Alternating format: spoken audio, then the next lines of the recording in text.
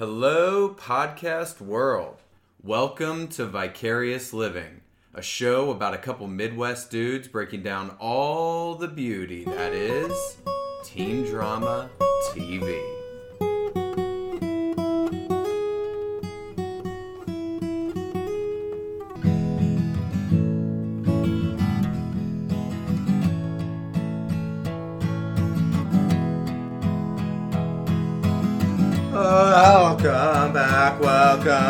Welcome back, Pat.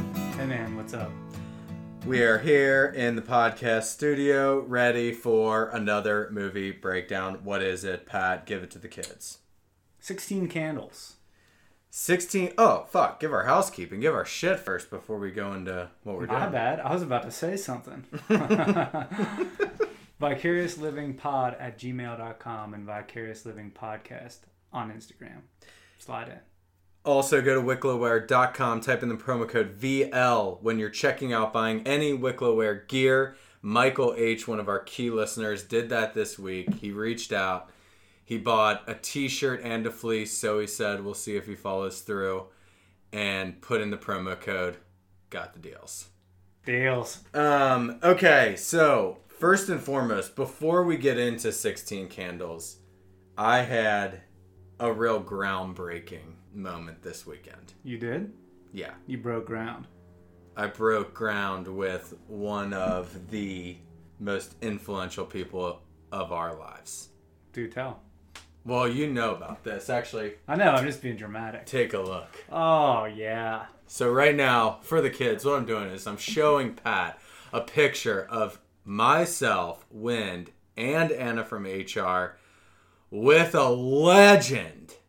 Ryan Atwood, Ben Buttons McKenzie, we fucking met him. Dude, and just in case people think you're BSing right now on the pod, I'm looking at a 8x10. A glossy 8x10 Yeah. of you, Anna from HR, and Ben McKenzie from Yeah. the OC. So, had a lot of takeaways. First off, I got to give the context to this, how this happened. So, previous guest on this pod, Ben J, sent a text message out to all of us, and he said, hey, Ben Buttons McKenzie is going to be in Cincinnati at Cincy Comic-Con this weekend. That's a hot tip. That is about as hot of a tip as it gets. That's a good fan and a good friend. I mean, Just letting you in on a hot tip. I wouldn't have even known about that, because when am I ever going to look up like the Comic-Con list? Yeah, In Cincinnati, I don't know who the guest list is. I'm never gonna look that up. So when he sent it, I took all my weekend plans. I put them completely on the back burner. I paid the $75 to get the professional photo op. Paid the $20 for parking. Paid the $25 to get into the fucking place, and met the shit out of him. So met him, dude. Met him so fucking hard. Unfortunately, I was out of town. I almost canceled an entire family vacation. Yeah, that's why you on Instagram you won't see Pat in the picture, because he totally fucking puts family first over the teens. And by the way, I will say, you and Anna both have way more natural smiles than him in that picture, and he's an actor from Hollywood. Yeah, which is kind of insane to me. Just to break this photo down, I obviously had high expectations. Yeah, what was he like? I just literally picture him like Ryan from the OC, which is kind of awkward. So there was maybe 20 people. Quiet.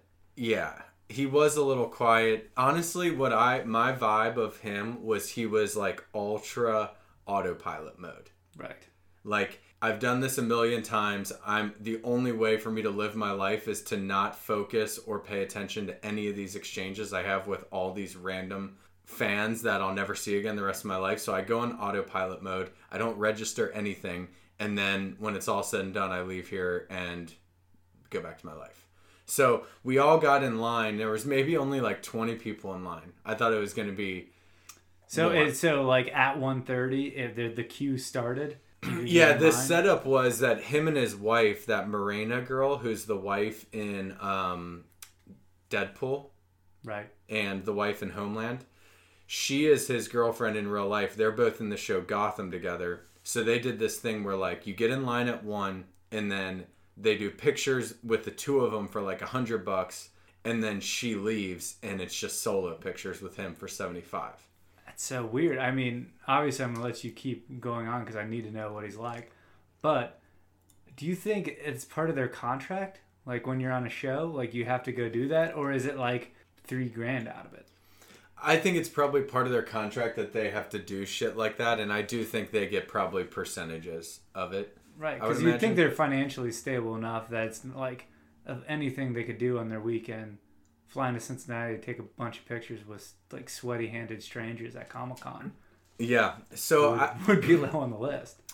I think it's something they have to do. It's nice for them that they're both like dating on the same show together, so they can at least go together. So it's like, oh, we have to fly to fucking Cincinnati this weekend for God. bullshit. They're probably so pissed. So pissed. I mean, no disrespect to Cincinnati. Obviously, I love it, but like, I mean, they're pissed. Come on, guys. I'm assuming they're pissed. They're so pissed. And the vibe I was getting was that they were not totally ecstatic being there. That was the vibe I got. So we wait in line. They do all the pictures together with people. Then they close the curtain. And she leaves. She like walks away, stands in the back, puts a coat on, and then stands in the back. And then it's August. Ryan Atwood goes over and just douses his hands with hand sanitizer. Like, just it's at least a half a gallon of hand sanitizer that he puts on his hands after he meets and shakes hands with the first crop of Cincinnati Comic-Con people. Then it gets to us eventually. And dude, it was like a blur, you know?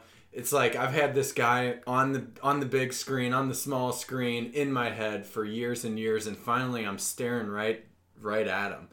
And I had a couple things cocked and loaded. Like I was going to say, like, I was going to try and be like a cool fan and not bring up like the OC. I was going to be like, damn, it sucks, man. I hope you get to watch the football after this. You recording the games? I had something like that. Like, just going out on a limb that he watches the NFL. Which there's a 5% chance that I don't think he does. Yeah. But so I go in there. I go in first. He shakes my hand. He's like, "Hey, how's it going?" I say, "How's it going?" And then that was it. That was the only interaction. And then Anna comes in after me and had the most awkward "do we handshake or not" exchange with him, like of all time. Like she goes out to shake his hand like I did. And he wasn't reciprocating. And then like a half second or so passed and it was like, oh, wait, oh. And then he's like, oh, okay, I guess I'll shake your hand too. And it just weirded the shit out of her. Like she was really weirded out in the moment that fucked up. Like he fumbled that exchange with a female so bad. Because you think like... He'd be smooth. He'd be smooth as shit. Like just shaking people's hands. And then, we took the picture and then... said thank you, and that was it. I would say the exchange took under 25 total seconds. Maybe 15. Nice. But then, when we were going, after we walked out, I guess the line had ended. We were waiting like at this other booth to get the picture code or whatever. And him and that Marina girl, they just organically walk right by us in the doorway, just at Comic-Con, to like go get food or something. They're just milling about with the other... They didn't get swarmed? Civilians. They didn't get swarmed at all. They didn't get whisked away by the Secret Service? And so the last thing I'll say about this, and I'll only spend like 37 more minutes on my interaction with him, was his girlfriend, Morena, one of the most attractive people I've ever seen. She popped in real life? Oh my God. You know her, right? And I'm a big fan. Oh God, dude. She was unreal. Fuck. But anyways, yeah, I was a little shocked. He was like smaller. Was there any charisma? Like no, vibe I got was he was in autopilot mode. Right. Like he was completely not registering all the people that were coming in. He did not register at me or my Sandy Cohen shirt at all. Like he was not present. Was my vibe. Okay. That sounds like an accurate reading. Yeah. I feel like that's just what you got to do, unless you enjoy that. It seems like an obligation. He's like, I just got to get through this. I'm not going to be a dick. I'm not going to be awesome. I'm not just going to spend the amount of energy that I need and get on with my life. I'm kind of in the middle, you know. There's like some things like it wasn't bad. It was just I kind of saw it for what it seemed like it was. Yeah, I always think that's a weird thing because obviously actors like being actors, but just standing in line and taking pictures with everybody would be the weirdest thing of all time. Yeah, you're like you would feel like a zoo animal. Yeah, I think that's probably how he felt. And the whole like commerce, like the exchange of money, like here's your $70, okay, and then the picture with me that's worth $70. Yeah, and then I would also weird. Like if they were both they had lines next to each other, him and his girlfriend, to see whose line was longer. His or like was maybe definitely he longer. Charged more or less than her. His was definitely longer. Yeah, I was also thinking that. I was like, is she pissed like that? Right. He's getting more love or whatever. Anyways, yeah, crazy. That I will say I have zero regrets. That needed to happen, and it will go down for this podcast as like one of the most monumental moments for this pod. Oh, I was gonna say absurd, but absurd. Yeah, monumental. That works. You would have been kicking yourself. Look, all I know is now Ben Buttons McKenzie. We can officially say friend of the pod. Friend of the pod. He's a friend of the pod. Did you tag him in that pic? Tagged the shit out of him. I also looked at his Instagram, and he doesn't take off any of the tags. Oh, really? So that's gonna stay there. Is he in our zone? Is he in our No, he's 3,000 to 10,000 followers zone? No. He's way more. He's out of our zone. By the way, every single I just scroll through Instagram on the Discover page or whatever when I'm bored, and one of the accounts that always pops up, I'm assuming because of our pod and I follow the other OC podcasts, is Ben McKenzie News. Somebody has a fan Instagram account dedicated to Ben McKenzie. Oh, there are so many Ben McKenzie fan accounts. I was looking for him to tag him, and I was scrolling through 17 different Ben McKenzie pages that are fan pages. Damn, I feel like if I got any taste of fame, I would just go off the rails. I would be reaching out to all my fan accounts and Yeah. I'd be interacting, and I would be. That'd be a bad scene. At those Comic-Con things, I would be making my displeasure so known. I would just be bitching the whole fucking time. Yeah. Okay. Yeah. Let's now get into business, dude. Let's get down to brass tacks. So basically, what we talked about is we're diving deep. We're doing some research. Yep. We're diving down to see if we can get the roots of teen dramas. And this is one of the first movies that popped into mind, 16 Candles. Yeah, we want to get to the base. So it's like music. You can't have Led Zeppelin without Robert Johnson and the blues, and you can't have the Black Keys without Led Zeppelin. So basically, we're going to just go all the way down that road and see where it digs, and this is one of our stops along the way. So that road that you're talking about, it begins in 1984 with the movie 16 Candles. I would say... Pre-us. And this is, I think early 80s is really when teen movies started to pop. You got Fast Times at Ridgemont High that hit in 82, and Breakfast Club that hit in 85. There's a lot that, Ferris Bueller's Day Off, there's a lot that were hitting in early to mid 80s. So we wanted to go down there, get down to the roots. We started there.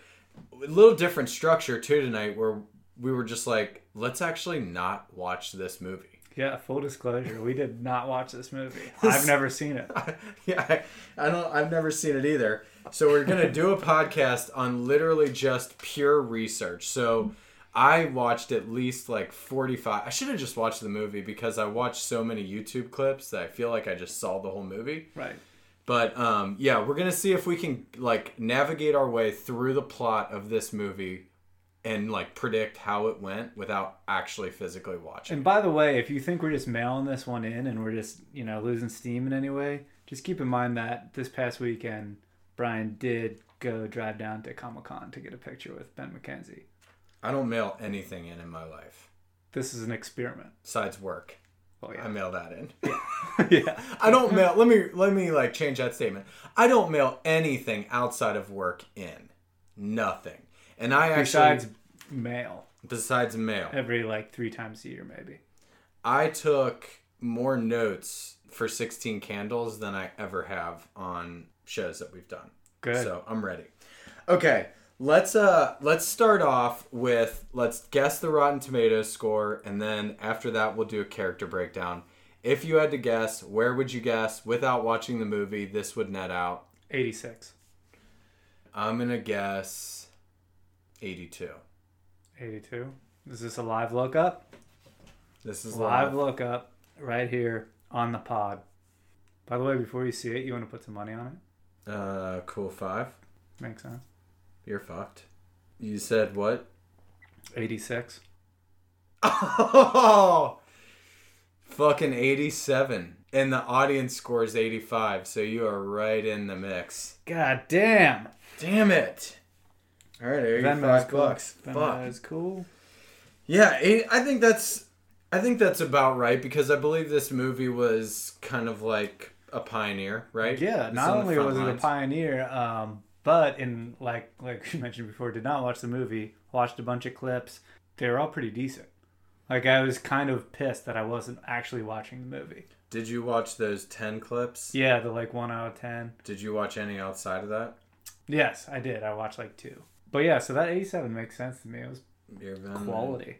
You're fucking Venmo'd, bitch. There you go. Yeah, so I think that does make sense. I did think it's like one of those things, if you're first to market, I bet a lot of those movies in the early 80s, when critics went back and input like their scores on Rotten Tomatoes, that you have a nostalgic factor going into. So it's always going to get rated a little higher. Okay, are you ready for a character breakdown? We're only going to do a couple people, and one of them is going to actually be the director. So are you ready? Always.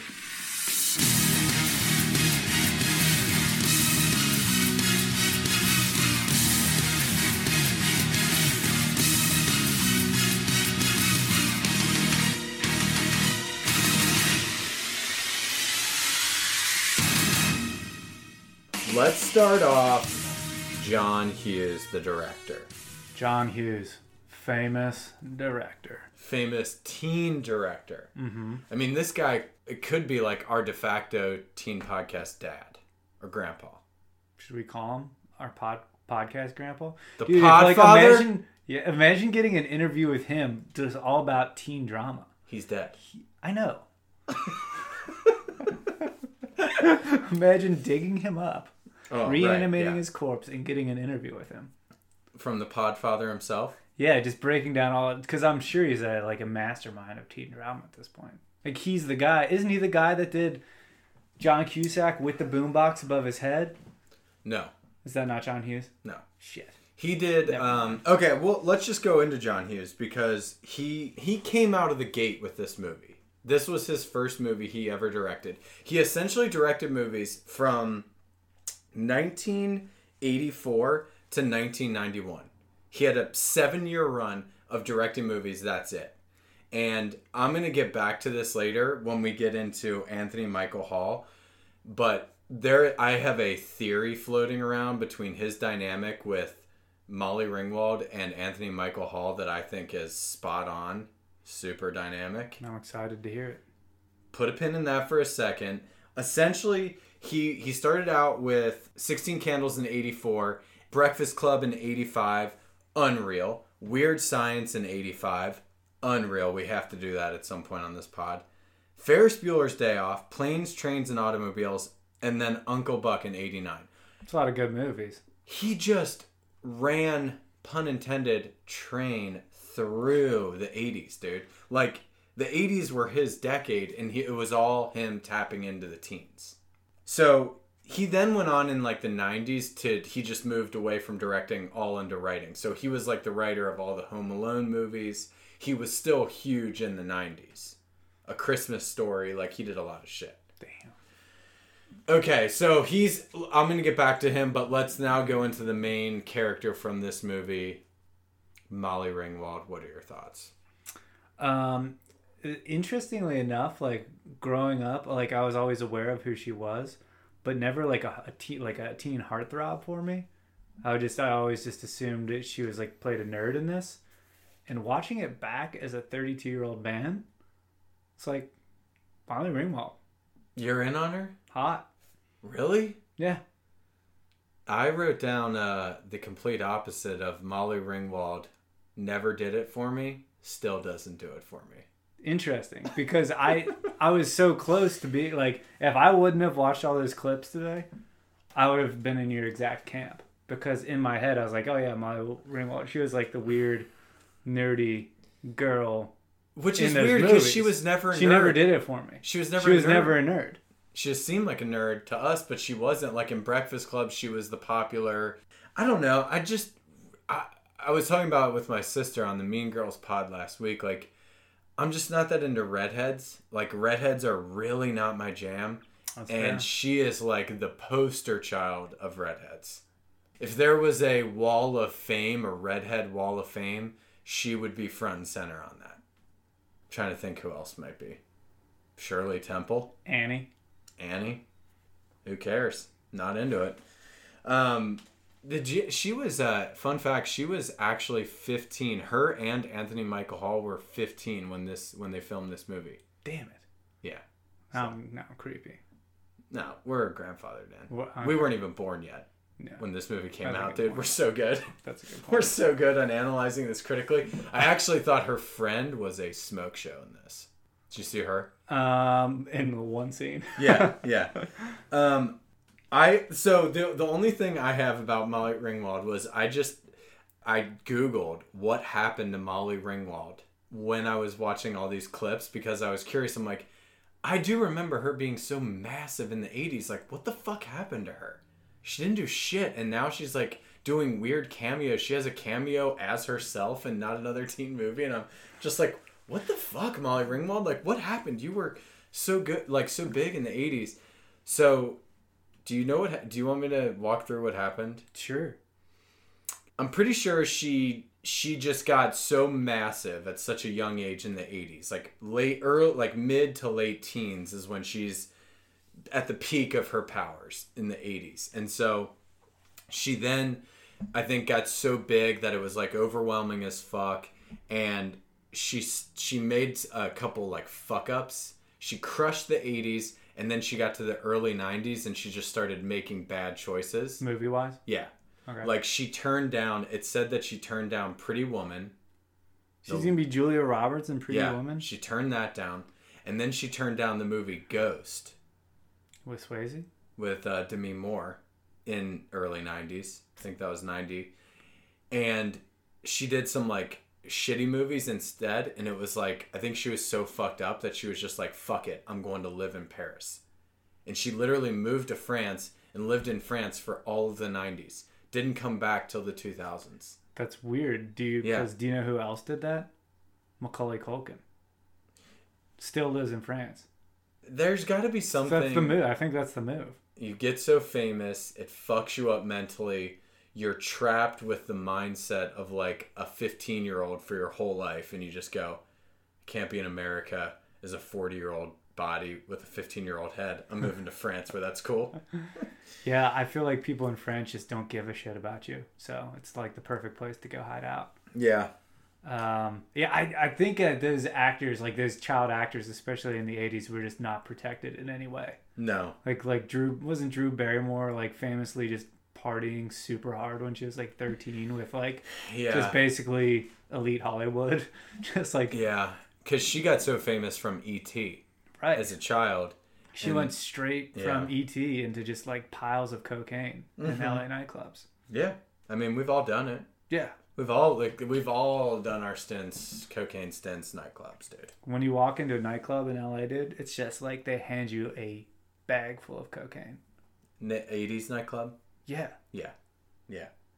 Okay, Anthony Michael Hall. Last one we're gonna do. Anthony Michael Hall. I love this guy. I just have this one thought on him, and then I'll let you get into it. I was looking for pictures of him because I wanted to see like how he aged. There is no middle ground pictures. I know. It's either pictures where he's exactly this age from this movie, or he has gray hair and is like 50. Do you know why? I'm pretty sure. Did he just disappear? And he essentially was the biggest, one of the biggest movie stars in the 80s, and then just did nothing but like CSIs for like the 90s and 2000s until at a certain point there's like a 20-year stretch where he just does nothing, then comes back onto the scene in Freddy Got Fingered in 2001. And then he's the news anchor in The Dark Knight. Really? Yeah, he's the guy who's like super nervous, like when the Joker has that guy kidnapped. Yeah, he's the guy who's kidnapped. Interesting. Yeah. Huh. Yeah, it's weird to look at his Google image search. It's like he literally evaporated for 25 years and then came back as an old man. I think what happened is he was so typecast as like that teen, that boyish teen, that him as a middle-aged man in the 90s just didn't work for America. Right. They're just like, fuck no. Anthony Michael Hall, no. He no longer looks like he's 16. Fuck it. Call me when he looks like he's 50 and we'll start to put him in a couple Christopher Nolan movies. But I liked him in this movie. Like, cuz he's definitely the one, like a nerd archetype in this. Except he's got like some swag about him. Like he's got some confidence. Yeah, he is a surprisingly confident nerd. Like, he has no shame about just heaping game onto Samantha, aka Molly Ringwald, trying to like win her over. Obviously he's a nerd, so like she never takes him seriously. But he's got his arm around her on the bus and he just makes pass after pass, like very confidently, very humorously. To the point where you're like, eventually this is just going to work, right? Oh, yeah, dude. He's in that Seth Cohen mold of like, oh, man, if you're just like kind of very aware that there's no shame in your game, you're just like, yeah, but I'm just going to keep coming on to you and keep doing it and keep doing it and keep telling you I'm obsessed with you. And like, but I'll do it in sort of a funny, non-threatening way that like, eventually if I have enough charm baked in, I'm just going to be hooking up at some point with you. I feel like he's going to have a very, like, obviously he's like a freshman or whatever. He's a little too young. I feel like he's going to have a successful career, you know, as a Lothario in his later years. I will say, though, he does get a little pushy. Yeah. I actually wrote down he's a combination because he just keeps badgering her. And he's like, you know, up close and no means no. Like, she probably tells him no at least 24 times. So I have written down that he is a combination of Mouth from One Tree Hill. Oh. Because of, like, his nerdy looks. Seth Cohen, because of his charm and humor. And the guy who sexually assaults Tyra in the parking lot in Friday Night Lights. Like, the perfect hybrid of those three characters from our pods. I could see that. Yeah. So he's got, a little rapey vibe to him along with charm and nerd. It's like Ted, aka Anthony Michael Hall. You're doing some good things. You're game strong, but no does mean no. Let's play a clip of him coming on to her in that bus scene that we saw. Here it is. So, I mean, what's the story? I mean, you got a guy or? Yes, 3 big ones and they went blood. So quit bugging me or I'll stick them all over your weenie ass. You know, I'm getting input here that I'm reading is relatively hostile. I mean, it's just... Go to hell. Very hostile. Come on, what's the problem here? I'm a boy. You're a girl. Is there anything wrong with me trying to put together some kind of relationship between us? Okay, I know you have to go. Just answer me one question. Am I turning you on?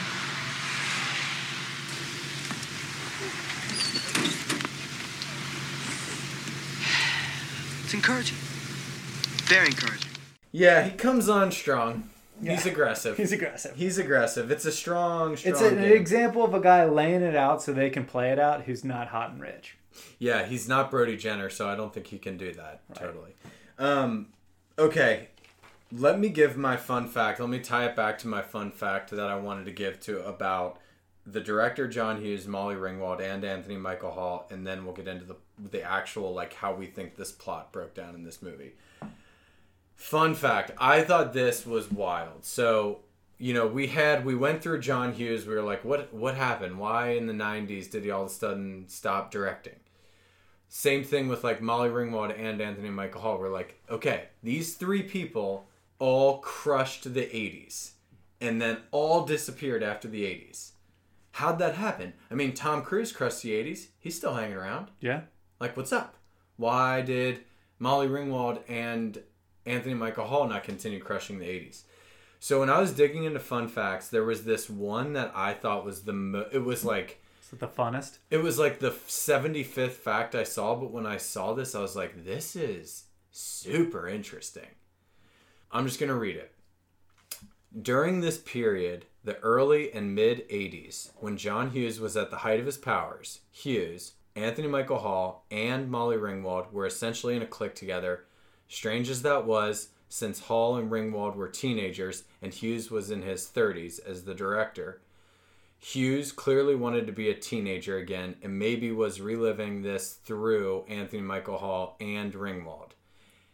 Hall and Ringwald genuinely liked him. He was like their crazy, funny older brother who also happened to be a Hollywood power player who had vaunted them both to the top of the A-list.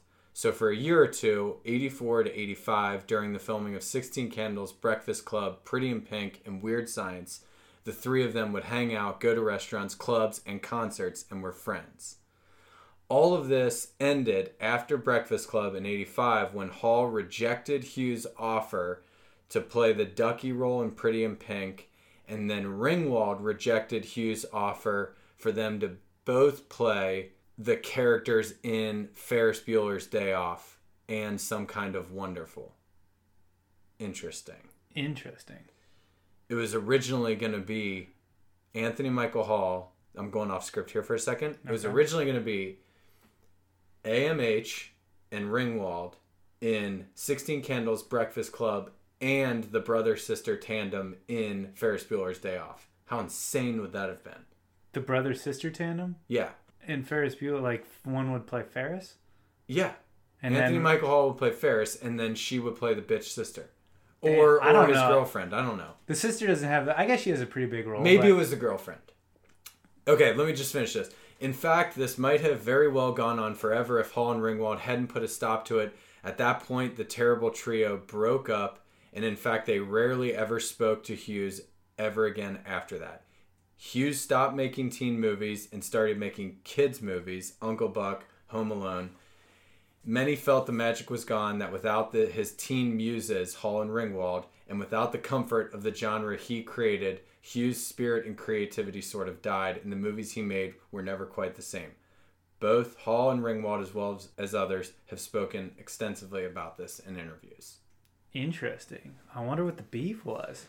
So my theory is that he was, like we do on this Vicarious Living podcast, we live very much through the teens. That's what we do. I feel like he kind of was doing that, but in a way more serious, fucked up way. Like, hey, what are you guys doing tonight? Like, dude, you're fucking 35.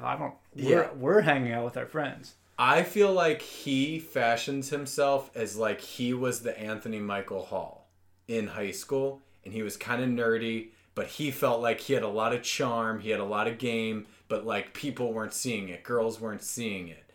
And he was obsessed with this redheaded girl in high school, a la Molly Ringwald. And I think he was living vicariously through them in their lives. And when they rejected his roles in movies, he was so fucking hurt by that. It was like a teenager getting broken up with.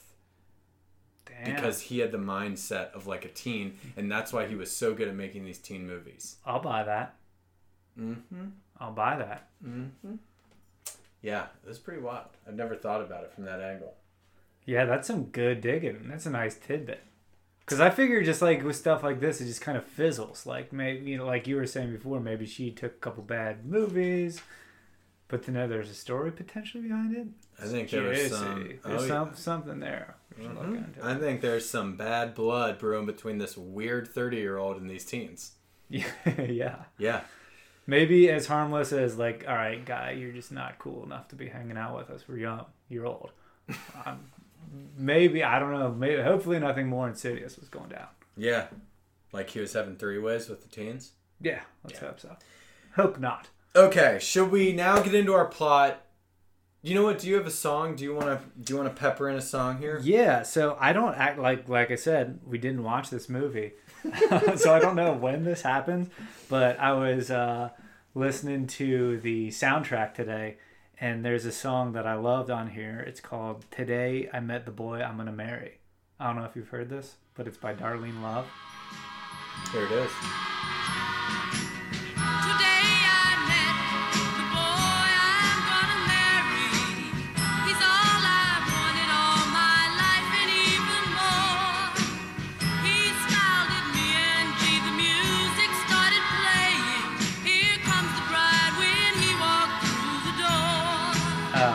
Anyways, should we just guess what we think the scene that this is playing is? Yeah. But basically, this song, like, as soon as I heard it, I knew immediately that it was produced by this dude named Phil Spector. Just because every song that he produced sounds like it's got a very similar sound. He was famous for doing this thing called the Wall of Sound, where he would build up this gigantic backing track of like 10 guitars and all these drums and just this huge sound that just like pounds you in the chest when you listen to it. And then he would pretty much exclusively work with like unreal female singers whose voices would just cut through that wall of sound. Damn, I love that. And it just all of his songs sound amazing. There's probably a more famous version is Be My Baby with the Ronettes. We were singing it before the podcast started. Yeah. Because it was in my head. But he's got, that's his vibe. Like, if you hear Be My Baby and Today I Met the Boy I'm Gonna Marry, they kind of have a similar vibe. And also, he was fucking crazy as shit, this Phil Spector. Yeah, you've talked about him on the pod before. I have? Yeah. Oh, nice. I'm glad that ties in. Yeah, I forget what the story was, but I know that you brought just up. like was just a fucking madman. I think he was in jail for a long time, potentially for murder. I know he famously potentially for murder. He famously brandished a gun at John Lennon, like basically just like they had a disagreement and he pulled a gun on him. Shit, I thought there was something else with him like hooking up with kids. Probably. Yeah. I'm pretty sure he was just a musical genius, but also didn't have any grasp on reality. Yeah, I remember we have talked about him because I remember just thinking how fucked up he was. Yeah. All right, you ready to get into what we think's happening in the plot? Yeah, let's try and piece it together. Okay. Both of us I've watched about 12 clips. That's about where I'm at. Okay. Let's play one now because let's set up the premise of this movie with this first clip. Here it is. Now, don't give me that pouty look of yours. You can eat your carrots when you get home. That's it? You don't have anything else to say to me today? What would you like me to say, Sam? Come on now, honey. You're going to miss the bus. Have a good day. I can't believe this. They fucking forgot my birthday. We have a classic teen angst situation. Yep. Sure do. Little mad at mom and dad. They forgot her birthday, so she's 15, going on 16. And what we're now going to see throughout this entire movie is a coming-of-age story trying to, like, get self-worth at a confusing point in her life when people like her parents aren't giving it to her. Yeah, you're set adrift. You're not an adult yet, but also, like, you're old enough where your parents just don't even give a shit. It's your birthday. Which I was, though, thinking when I saw that, I was like, what world does this exist where the parents forget the 16th birthday in this diagram that they have set up for us, which is a very affluent, well-to-do, 2.5 kids, white picket fence house. The parents forgetting the 16-year-old oldest daughter's birthday seemed a little far-fetched to me. Yeah, to the point where, like, I was a little bit suspicious that maybe it was, like, a trick. And that, obviously, I didn't watch the rest of the movie, but at a certain point, they're like, oh, yeah, here's your fucking car. Like, of course we knew it was your birthday. We're just messing with you. But I don't know if that happens or not because I didn't watch the movie. Yeah. I will say, maybe it did. I love the device they use where she talks to herself out loud a lot. Like, as a plot device. Like, she... Yeah, staring in the mirror. She's kind of her own narrator. Yeah. So you get her inner thoughts, and it's basically just her talking out loud like I do all the time. Or I'm assuming I probably did way more when I was 16. Yeah, I don't remember talking out loud a lot, but... I do stuff like this a lot. Oh, good one, Pat, you fucking idiot. Yeah. That kind of stuff. Yeah. I guess that is true. I do that a lot. It's mostly just when you're, like, bitching about, like... Yeah. You hurt yourself and you're like, nice job, you fucking dumbass! The other thing I was thinking was... God, what I would give for people to just forget my birthday now at 31. Dude. Yeah. God. Be awesome. Because birthdays now just aren't as sweet. Like, no offense to, like, people who buy stuff for my birthday. And when's your next birthday? It's coming up, October. You want me to just not acknowledge it? I mean, ideally. Okay. Just know that when your birthday comes up, and, like, a group text goes out where it was like, yo, BD, happy birthday. I'm not going to say shit. Yeah. And It's because, it's because I care about you.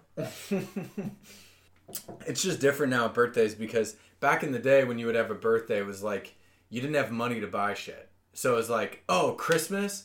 Like, I can't buy that new Megazord Power Ranger. Finally get the thing that I wanted, and I'm literally... That's the only way I could potentially get it. I don't have $30, but my parents do. So, fucking Christmas, I'm getting that shit. Now, you just buy everything you want whenever you want it. It's like, by the time your birthday comes around and you're searching, people are like, what do you want for your birthday? It's like,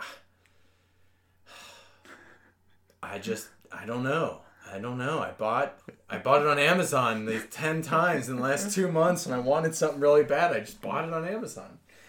Anyways, in that first clip, there's another character who's baked into it, and I gotta give my MCITW.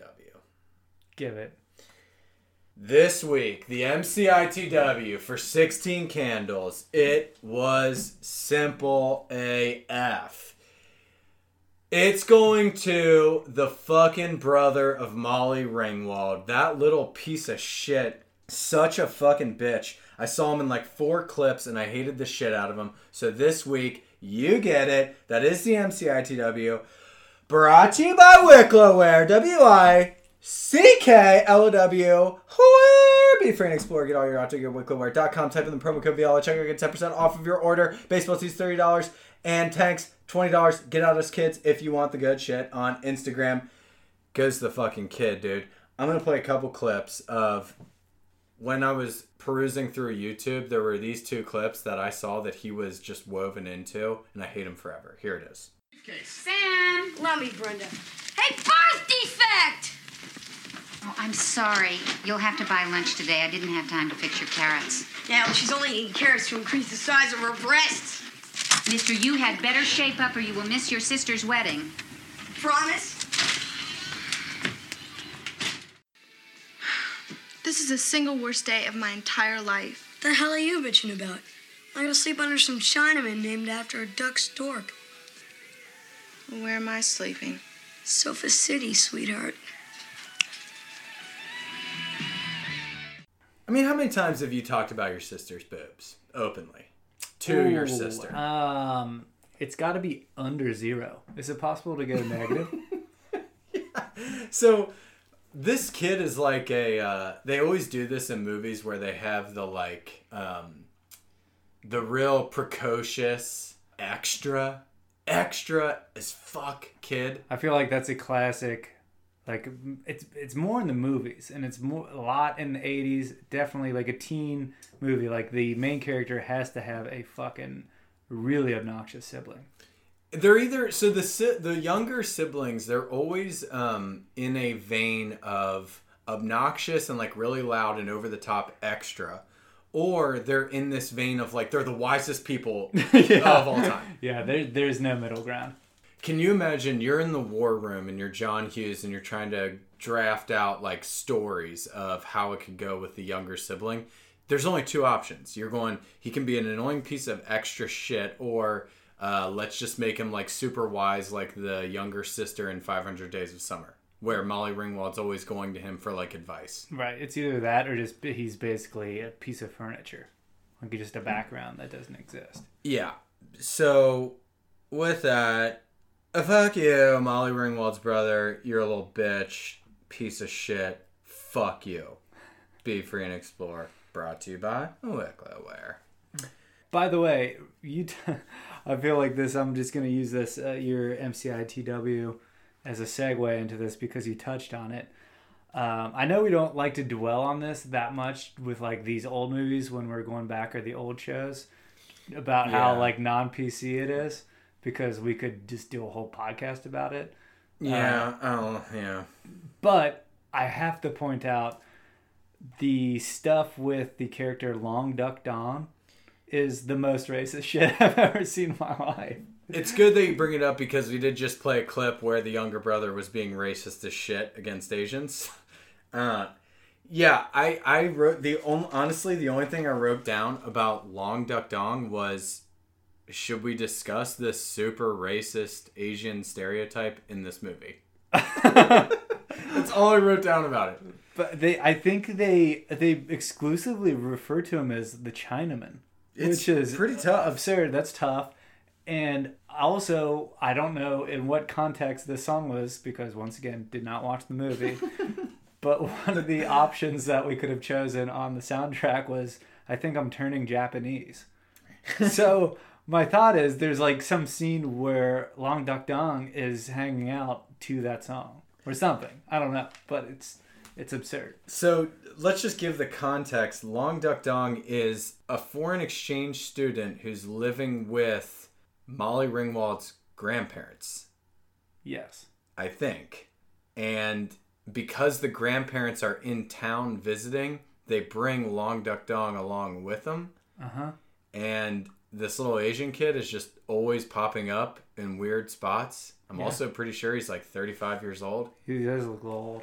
But yeah, I was just kind of blown away by this. And I want to see how he plays in the rest of the movie, because he's essentially like, it's like the movie was filmed in like 1942 while we were at war with Japan doing some like anti-Japanese propaganda.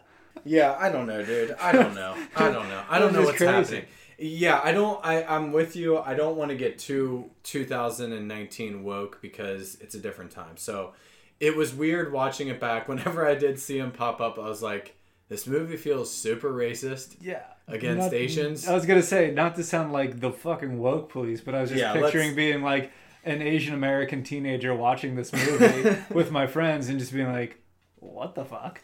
Yeah. Like, are you serious? Let's end it there, because honestly, there's nothing more disgusting to me than woke police. Fuck everyone in the woke police. So let's get out of the woke police. Should I put my badge away? Put your badge away. Put your WP badge away right now. Okay, let's just go to a scene, because I think the biggest plot device in this movie is the hot fucking guy, Jake, who looks to be about 32 years old, obviously. Does. Right in our wheelhouse. Drives a red sports car. There is this hot-ass dude who she's, like, obsessed with. The vibe I've gotten from the clips. There's this guy she's obsessed with. To me, it's a classic story of she's, in the movie, portrayed as, like, she's in the middle, average. So there's the hot, popular jocks who she's obsessed with. He's a senior. She's a sophomore. And then you got the rung below her, which is the nerd, like Anthony Michael Hall, who's obsessed with her. In classic teen drama, I feel like this is an essential cornerstone to a teen drama. The main character is neither cool nor uncool. They're just kind of on the fringes. Like, they're like an independent thinker. Definitely not like the least cool kid in school, and very far away from being in the popular crowd. Wasn't intern Whitney in that crew? Didn't she say that? She said she was the Lizzie McGuire. So wasn't that right in the middle? Yeah. Like she was saying? Yeah, damn, I wish she was here tonight. We could ask her about it. Not getting paid to be here because... We could ask her about being Lizzie McGuire in high school. Yeah, like what that's all about. So we can assume that intern Whitney probably had some guys like on the rung below her who are obsessed with her that she never gave the time of day to, but then she had a Jake that she was obsessed with. Probably so. Who wouldn't give her the time of day. Next time we get her on, we'll dig in. We'll ask her. There was just this scene I saw that was wild when they were in the classroom and they were passing notes. Did you see that one? No. So Didn't see it. They're in the classroom, and it's that classic scene where like your friend gives you a note. It's like a secret note about like the guys you're into kind of thing. And I just wrote down juicy note. Juicy as fuck. Yeah. I wrote down the questions here. Question 1. Have you ever touched it? Well, I'm assuming they're referring to dick. Yeah. Her answer, almost. Not clear on what that means. Second question, have you ever done it? Her answer, I don't think so. Interesting. That seems like a pretty straightforward yes or no, Molly Ringwald. Have you fucked or not? Whoa, yes. Sorry, yes. We're grandfathered in. It's totally cool. We weren't even born. Would you ever do it if you could? Her answer, I guess so. With who? Obviously, she writes Jake. Wow. Does he know? No exclamation point. Who do you think gets the note? Is it Jake? Yeah. By the way, once again, this has never happened to me. Really wish it would, because that would be the dream. By the way, we've talked about this. We talked about this way back in our OC days of like, as much as I like being my age now, just the one thing that both of us agreed on is we're like so out of the range for getting that feeling. So out of the range. Actually, let's like do... you accidentally intercept a note that's like, whoa, this like so-and-so like totally catches you off guard. So-and-so has a crush on you. And now it's just like, you know. Never happens. Yeah, it's... Let's do a hypothetical role play of how this could play out now as 31-year-olds in the workplace. Why don't I be the guy who found a note and you be the guy who was in this dream scenario? Hey, Pat, come over here. Come over here. Hey, what is it? Hold on, let me finish sending this email. Okay. Yeah, send that email. Good. Save that Excel document. Come over here. All right. What's going on? So I was standing over by Karen's desk. Oh, Karen from accounting? Yeah, she's like 45. Yeah. She's good. Yeah, she's got like 2 kids. Mm-hmm. Happily married, everything like that. So I saw her writing feverishly on a loose leaf piece of paper. Really? At her desk. Interesting. And I was obviously right. tuned in to what it was. First of all, who writes on paper at work anymore? Right. But second of all, I mean, what was she writing about? So obviously what I did was I sat there and I stared at her out of the corner of my eye until she had to get up and go to the bathroom. Naturally. About 3 hours later. Mm-hmm. Went over to her desk, took that crumpled up piece of loose leaf that she had thrown into the garbage can, took it over to my desk, and read the fuck out of it. Right. You're not going to believe what was on it. What? Is it like a confession? So apparently... Some sort? Jessica, she's in creative. Oh, yeah. She had just written out a bunch of questions to Karen, who's 45 with 2 kids. Just asking about like who she wants to fucking suck dicks of in the workplace. In the office? Yeah, here. What? Yeah, that's crazy. So first question was, have you ever thought about seeing someone's dick in the workplace? She wrote, almost. Whoa. That's kind of a vague answer to that question, but go on. This is juicy. And then she's like, have you ever actually touched someone's dick in the workplace? What? She said, I don't think so. So maybe Karen's like... Seems like a pretty black and white question, but... Yeah, maybe she got blacked out like at a Christmas party or something and she can't remember if she touched Chad's dick. Yeah. Who knows? Then it says, would you ever touch a dick at the workplace if you could? And she said, she guesses so. So now we know it's on. Right. And then she says, with who? And she wrote your fucking name, Pat. Me? Yeah. And then it says, does he know? And she says, no. Exclamation point. Wow. I'm assuming that means she hopes you never find out. I mean, my year's made. I'd say. Yeah. You're fucking made. You're made. That'd be amazing. Because it's a low risk, nothing burger to you. You don't have to like do anything. It's just now you've got this information of knowing Karen with 2 kids, 45 years old. Yeah. Wants to blow you. I'm going to go back to my wife and 3 kids and just, have dinner like usual, but just know in the back of my head, year made. The year is completely the year is made. Fucking made. Okay. Hey, looks like I still got it, eh?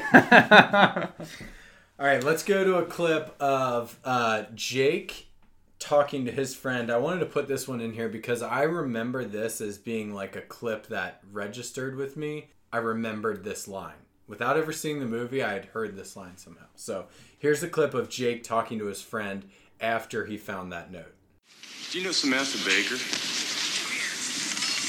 Sophomore, right? Yeah, what do you think of her? Did you ever go out with her? Depends on how much you paid me. She's not ugly. There's nothing there, man. It's not ugly. It's just void. You know what I mean? There's something about her. She looks at me like she's in love with me. Jake, she's a child. So? So what are you going to do with her? She's obviously too young to party serious. Maybe I'm interested in more than a party. Come on, Jake, you talk like you're hard up. You got Carolyn, now she's a woman. I don't know why, just that last clip where he says, like, you need to be with a real woman. I've heard that before. I don't know where I've heard it, but also was just cracking up where he was talking about her as like, yeah, she's not bad.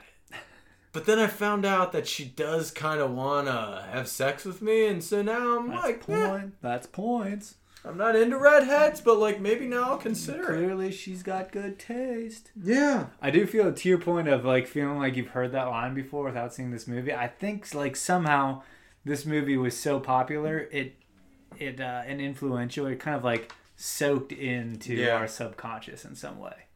Yeah.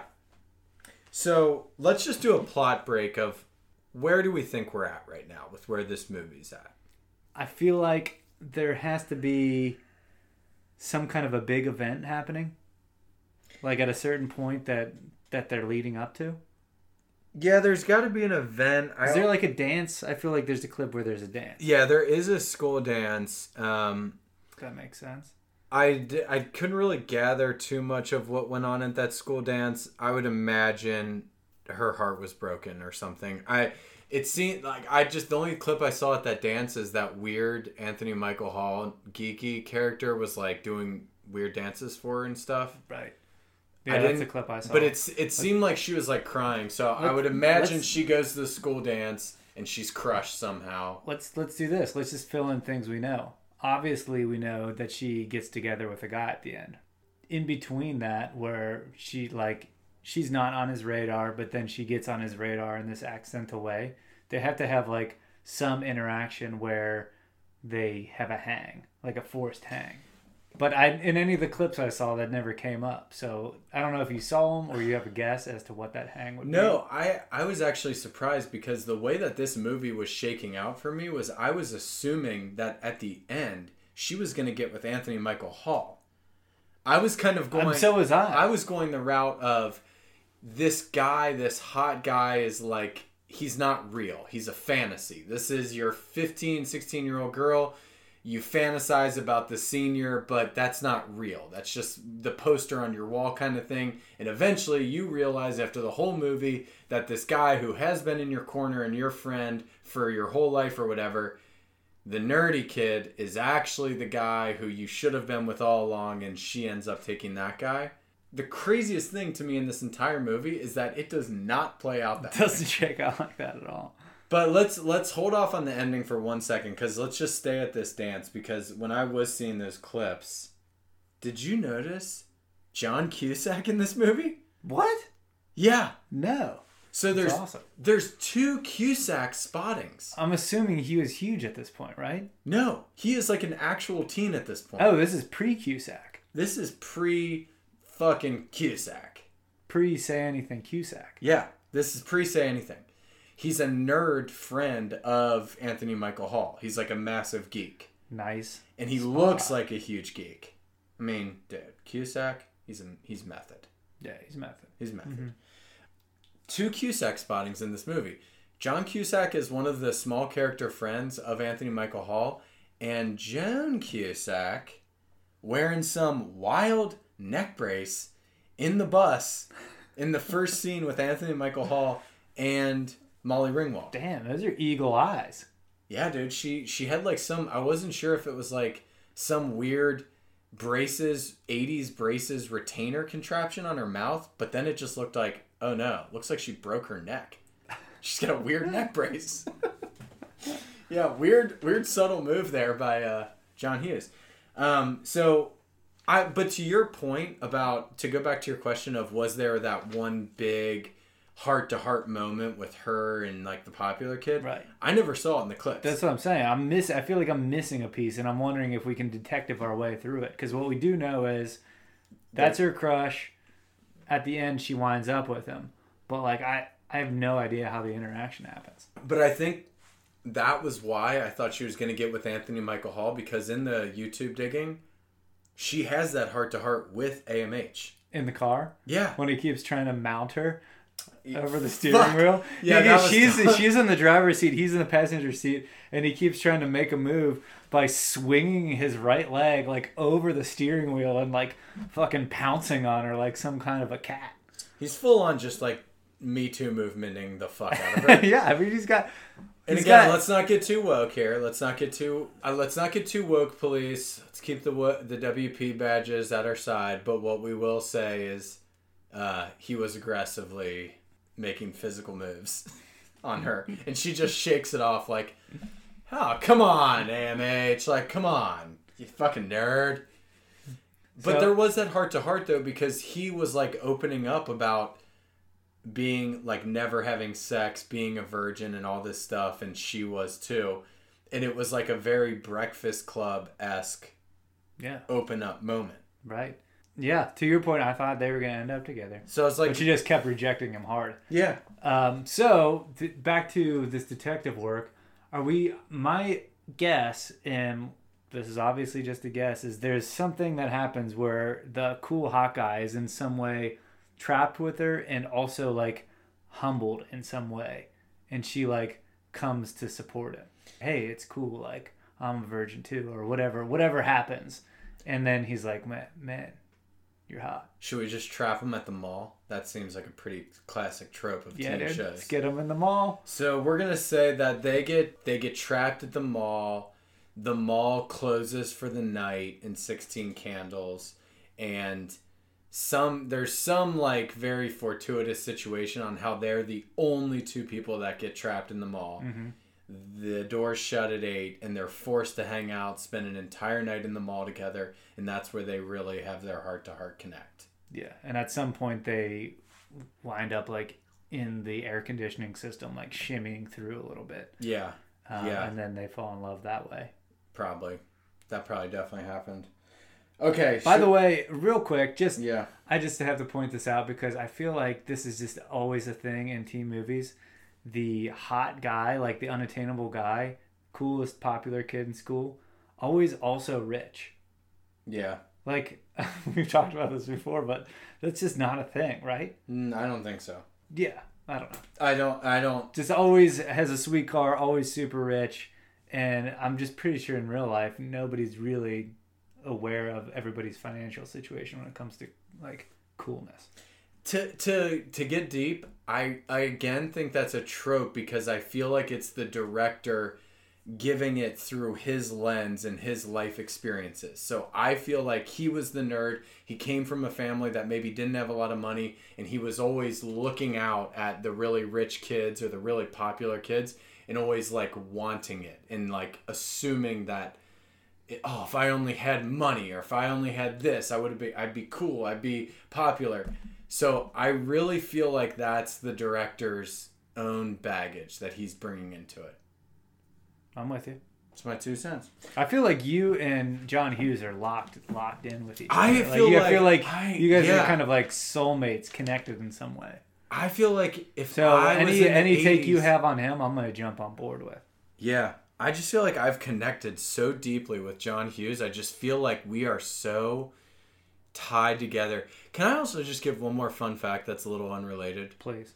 One of the most interesting tidbits that I found fascinating about John Hughes was he was giving this interview about the Breakfast Club, and someone was asking him like, why'd you do a movie about like all these different stereotypes and kids from different social circles and all this coming together and like bonding and connecting? And his response was, I think the opportunity to connect with strangers is far greater than it actually is with the people that are closest to you in your life. Interesting.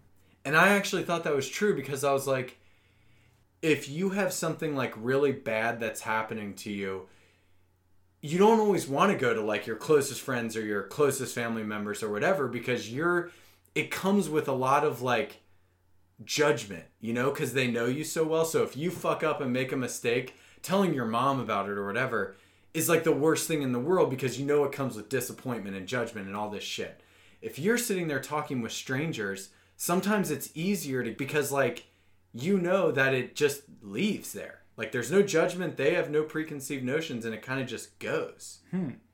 Yeah, I mean, it makes sense. It's probably like one of the reasons why this lady that was working as a clerk at the gas station in Tennessee on this latest road trip was telling us about how like her and her divorced husband still split the insurance, and You know, they each pay for a month and he hasn't paid in his last 2 months, and it's just like, yeah, that's tight. Well, that just seems like someone who's wanting to dish her shit on Daniel. But to your point, I mean, no judgment here. I was just like, all right, I'll take my... All right, crazy gas station lady. Take my energy drink and keep it moving. Yeah. Yeah, I just thought it was interesting because I'm like, that's a super, like, insightful... I always thought it was just, like, about, you get the jock together with the nerdy kid, with the, like, punk kid or whatever, but it was actually, like, a deeper... take. Yeah, that's nice. On life. That's why Breakfast Club, that's just a fucking We should classic. we got to do that at some point. We have to. All right, let's go to the final scene. And we're going to go to that with the final song.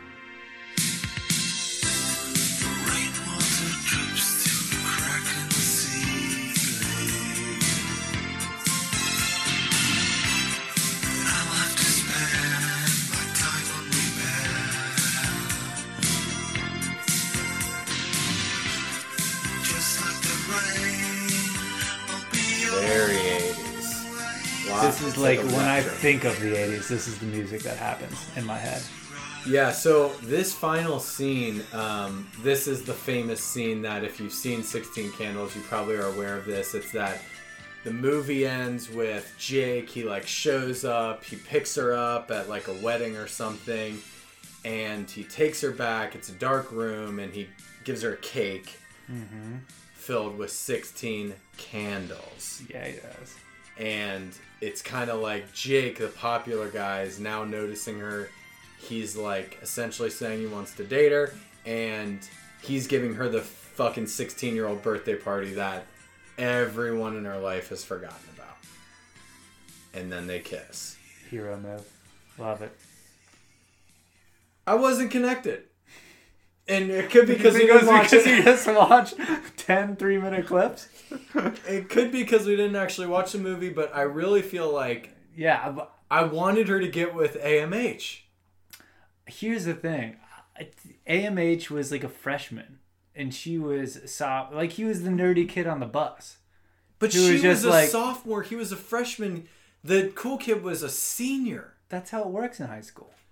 You think that it's more likely... It is so rare for a girl to date a year down in high school. It's true. That's true. That's true. Could you imagine being a freshman in high school and snagging a sophomore?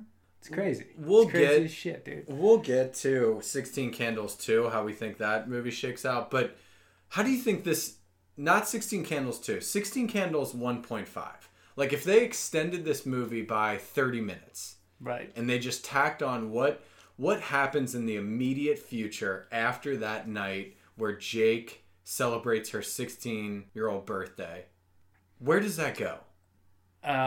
It's probably Jake like inevitably fucks up and is like turns out to be not as cool of a guy, and what's her name, Samantha, just complains to Ted about like how she wishes there's a good guy out there, and Ted was like, hey, what about me? And she's like, well, I mean, not you, because like you suck. If there's any guy out there that was like a good guy for me, like I'd be it's a classic. Like, it's a mouth. What about me? Yeah, it's a mouth and Brooke scene. But I feel like if you play it out 10 years, they get married. Okay, I'm saying in the immediate 16 Candles 1.5. Jake has sex with her and then never talks to her again. After the birthday cake thing? Yes. He does that. He pulls out all the stops. He does everything he needs to do to have sex with Molly Ringwald, and then he never speaks to her. I think that is the most realistic approach. That's dark, dude. That's life. Damn. All right. I thought you were going to say somebody was going to start a Silicon Valley startup. Well, no, now that was 16 Candles 1.5. Do you have a plot for 16 Candles 2 now? Where would this go if they made a second movie? While you're thinking on it, let me just give a fun fact. Molly Ringwald said that she got a lot of different script options to do a 16 Candles 2. And the closest that she ever came to doing a 16 Candles 2 was a script called 32 Candles. Whoa. So it was essentially a script that she must have got in her 30s, which was the sequel version of it's now all the same characters, mid-30s, go. Should we do that? Yeah, I'm going to steal your idea. Ted. Do it. Silicon Valley startup.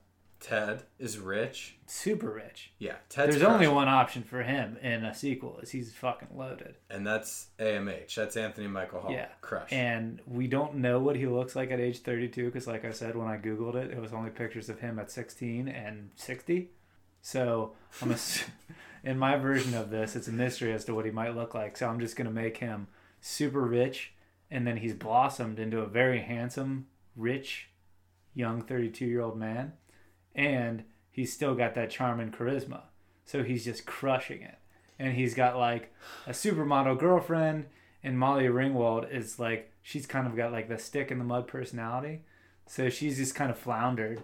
And it's come to the point where Ted is out of her league. And she's trying to work to get Ted. And it's like a twist. I'm actually totally on board with this. And Love it. What you're laying out is exactly the plot of Romy and Michelle's high school reunion. Really? Yeah, with Lisa Kudrow. It is exactly the same. It's like they go back. It's a high school reunion movie, and they go back to high school, and the nerdy kid, aka the Ted, has now invented some like rubber product, I think. He's like, I forget what it is, but it's similar to like Silent Velcro in Garden State. And he comes in to the high school reunion in a helicopter because he's so rich now. That's how I visualize Ted. Like Ted now in his 30s, they're all back at their high school reunion. Ted comes in, AMH in a helicopter, and then Molly Ringwald, who's still, I'd say she's still just like in the middle in life. Yeah, like, she's just in the middle. She's got a job that she never, doesn't really like. She's not, And then they see Pete, is that his name? Ted? No, who's the cool guy with Jake. Pete. He just looks like a Pete. So they see Jake at the high school reunion, and he's like still wearing his Letterman jacket, and he just married. Oh, for sure. That's why he had sex with Molly Ringwald when he was a senior. She was a sophomore. Then he just ended up getting married to one of the hot blonde seniors at the time. Mm-hmm. And so now at this high school reunion, Jake is there. He married that girl, that blonde.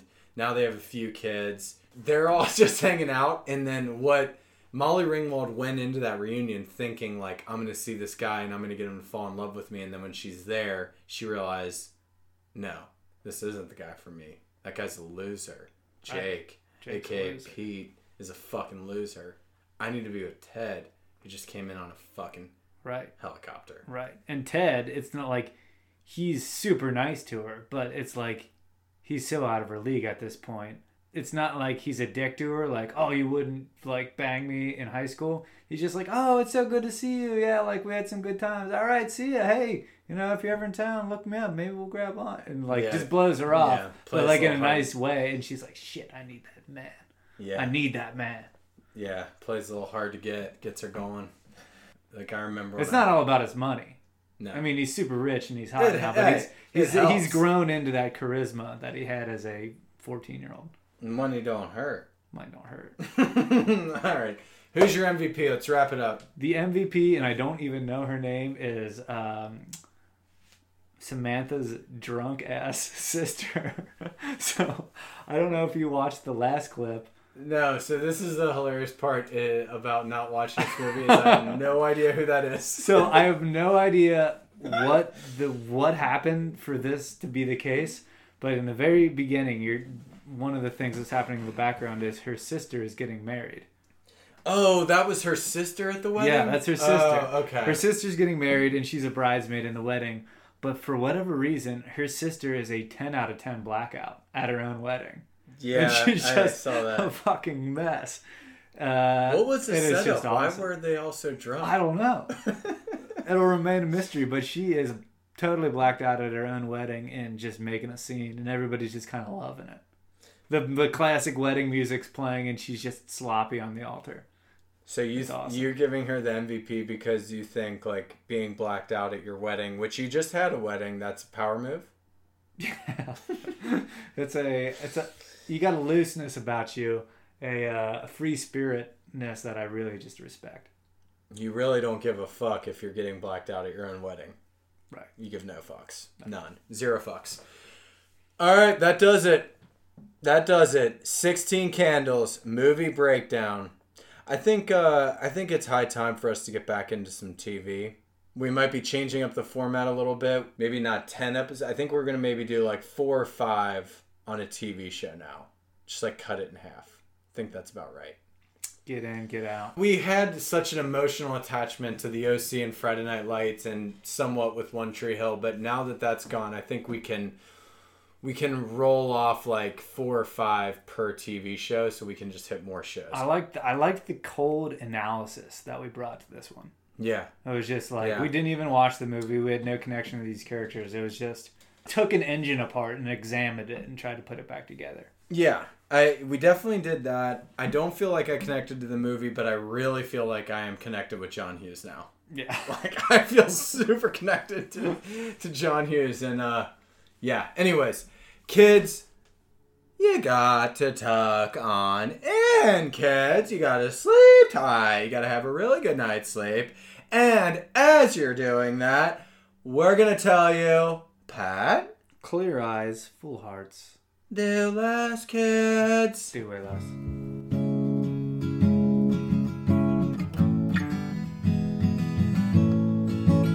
You can follow us on Instagram at Vicarious Living Podcast and listen to all of our episodes on iTunes, Stitcher, or SoundCloud. You know you found us when you see a picture of Pat and I sitting on a couple rocks overlooking the vast landscape that is Laguna Beach. Steven's there, just not pictured. Steven and Elsie, both there, just not pictured.